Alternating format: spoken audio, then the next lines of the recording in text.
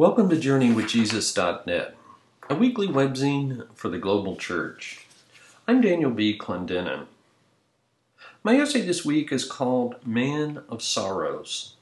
It's based upon the lectionary readings for Sunday, March 22nd, 2015, the fifth Sunday in Lent.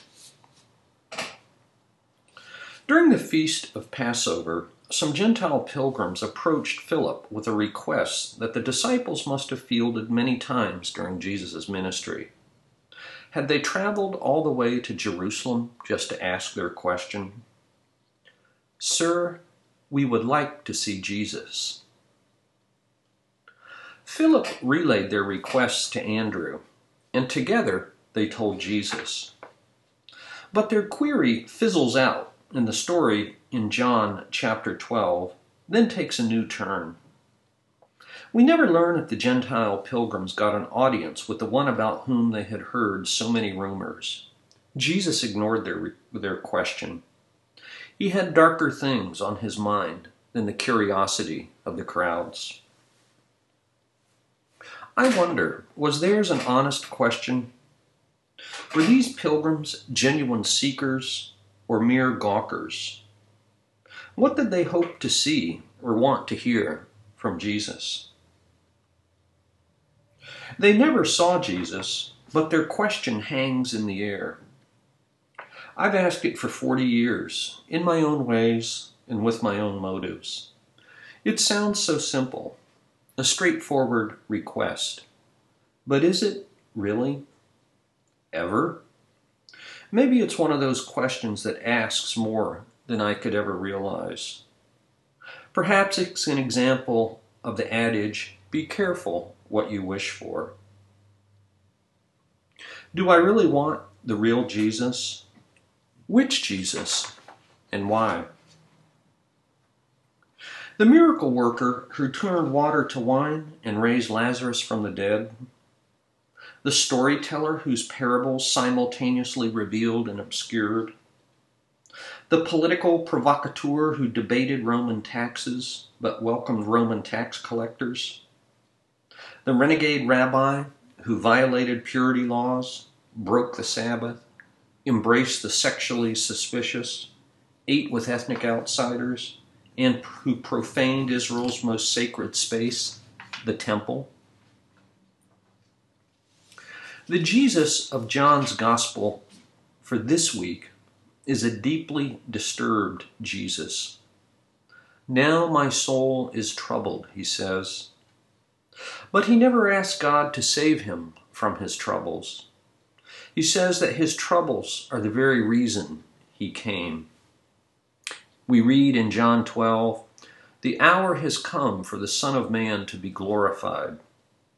I tell you the truth, unless a kernel of wheat falls into the ground and dies, it remains only a single seed. But if it dies, it produces many seeds. The person who loves his life will lose it, while the one who hates his life in this world will keep it for eternal life. Whoever serves me must follow me, and where I am, my servant will also be. My Father will honor the one who serves me." This saying of Jesus was so central to his mission and message that all four Gospels include it, and twice in Luke. The epistle for this week paints a similar picture of Jesus. Hebrews describes him as a person who was subject to weakness, tempted in every way, just as we are. He prayed his prayers to God with loud cries and tears. This Jesus was despised and rejected, a man of sorrows who knew from experience the meaning of grief. This notion of a deeply disturbed Jesus who was tempted and tried like I am bothered some of his earliest followers. Upon hearing words like these, Peter was shocked. "Lord, this shall never happen to you." The second-century Gnostics and Docetics argued that Jesus only seemed human.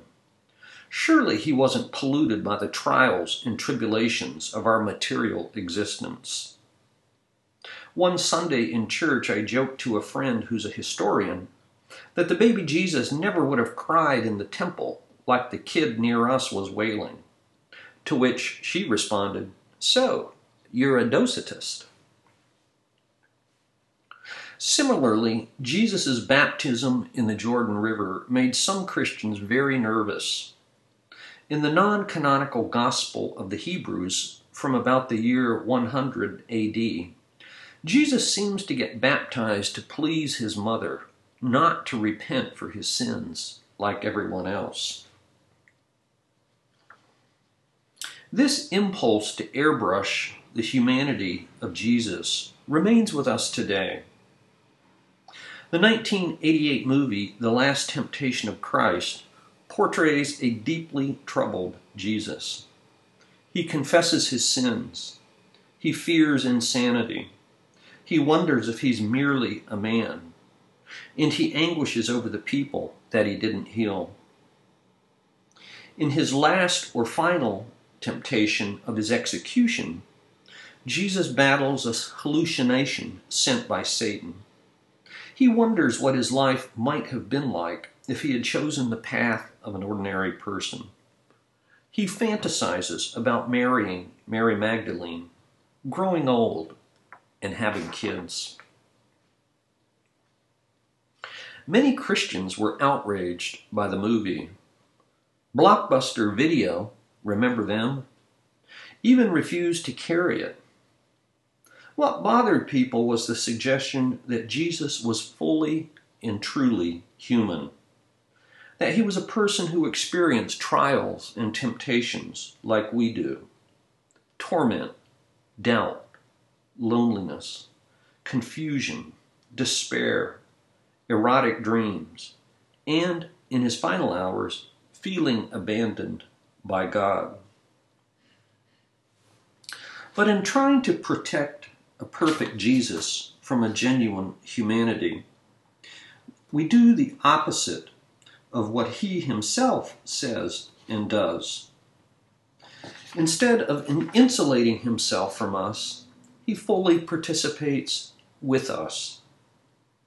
And so Hebrews insists that Jesus was tempted in every way, just as we are, yet without sin. Consequently, since Jesus was subject to all our own weaknesses, the epistle continues. He is able to deal gently with those who are ignorant and are going astray. The troubled Jesus shows us the human face of a compassionate God. Instead of fearing a far-off deity, says Hebrews, let us approach the throne of grace with confidence, so that we may receive mercy and find grace to help in our time of need. This has been a hard week in my neighborhood. I worshiped beside a parishioner who recently lost a child to a heroin overdose. That was a disconcertingly sacred experience. A friend was diagnosed with stage 3 melanoma. And yet another suicide at our high school, the third this school year. Can that even be true? What's wrong with us? Sir, we would like to see Jesus. If I can't see Jesus, the miracle worker, and I still pray for that, I take solace in the deeply disturbed Jesus, and in the reminder of Psalm 51 for this week, that the sacrifices of God are a broken spirit, a broken and contrite heart, O God, you will not despise.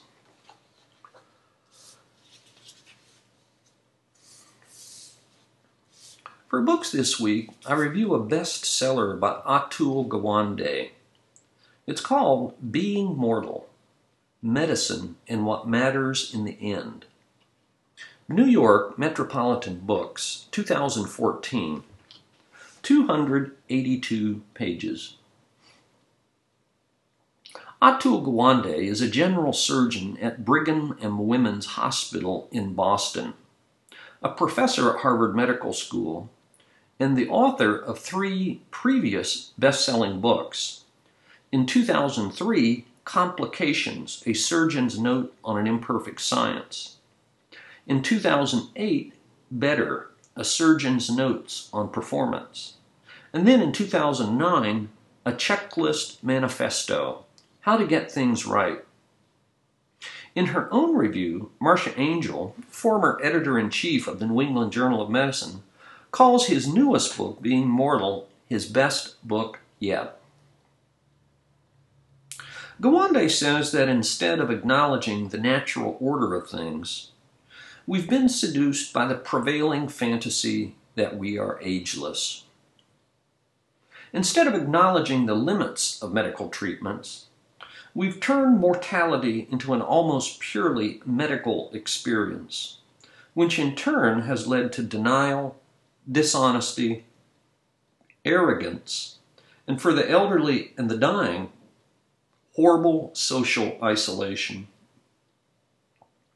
Whereas the vast majority of people used to die at home among a multi-generational family, by the 1980s only 17% of us did. This reduction of mortality to medicine, says Gawande, has done tremendous harm instead of healing. As in his previous books, most of Gawande's narrative is composed of clinical anecdotes from his surgical practice. This makes for simple, powerful, and at times very disturbing storytelling. He also writes at length about his own family's struggle with aging and dying, his wife's grandmother, his grandfather in India who lived to be 110, and, most poignantly, his own father. Both of his parents were physicians, so between the 3 of them, they had 120 years of medical experience. But when Gawande's father was diagnosed with a tumor in his spinal cord, he says they stepped through the looking glass. They had to acknowledge that they were up against the unfixable. What were we to do? It seemed a mystery. There are positive alternatives to spending all of your money in your last days drugged out of your mind, hooked up to multiple machines, and isolated in the ICU.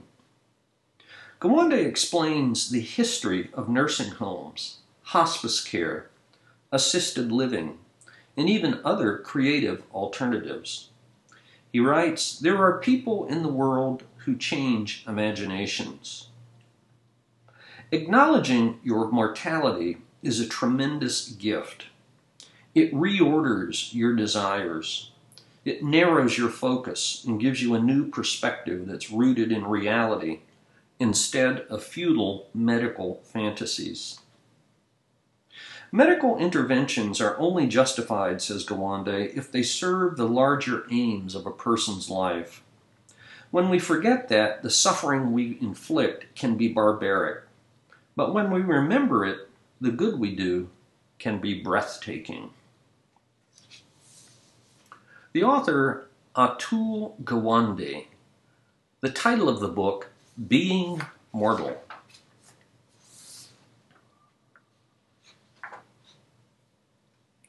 For movies this week, I review a documentary called The Overnighters from 2014. This documentary film shows what happened in Williston, North Dakota, when hydraulic fracking in the oil industry created a boom-bust economy. Rents quadrupled when people from all over the country inundated the small town looking for work. Homelessness and unemployment became huge problems. Pastor Jerry Reinke of Concordia Lutheran Church opened the doors of his church to these homeless, unemployed people. They slept in Sunday school rooms, the church library, the sanctuary, the hallways, the church parking lot, and even in Reinke's own home. In 2 years, they served over 1,000 people. Disgruntled congregants left the church. The city council got involved. The local people resented the out-of-towners. His family suffered. In the end, a disparity between Reinke's public persona and his private identity made things even worse. This is a complicated story about complex social problems and the good people who try to solve them.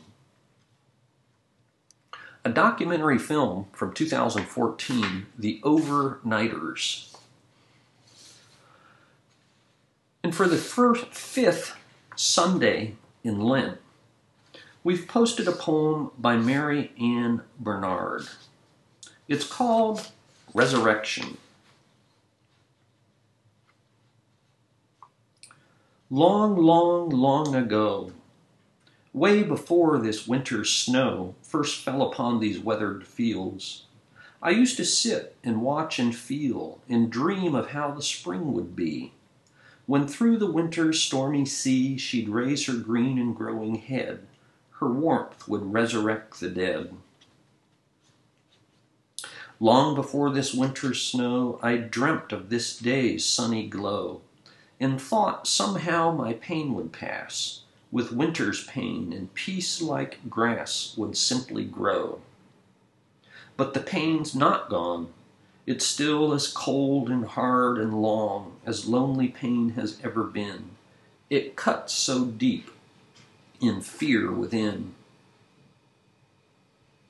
Long before this winter's snow, I ran from pain, looked high and low, for some fast way to get around its hurt and cold. I'd have found, if I had looked at what was there, that things don't follow fast or fair, that life goes on and times do change, and grass does grow despite life's pains. Long before this winter's snow, I thought that this day's sunny glow, the smiling children and growing things and flowers bright were brought by spring. But now I know the sun does shine, that children smile, and from the dark, cold grime a flower comes. It groans and sings, and through its pain, its peace begins. Mary Ann Bernard. You can find that poem on our website. It's called Resurrection. Thank you for joining us at JourneyWithJesus.net for Sunday, March 22nd, 2015. I'm Daniel B. Clendenin.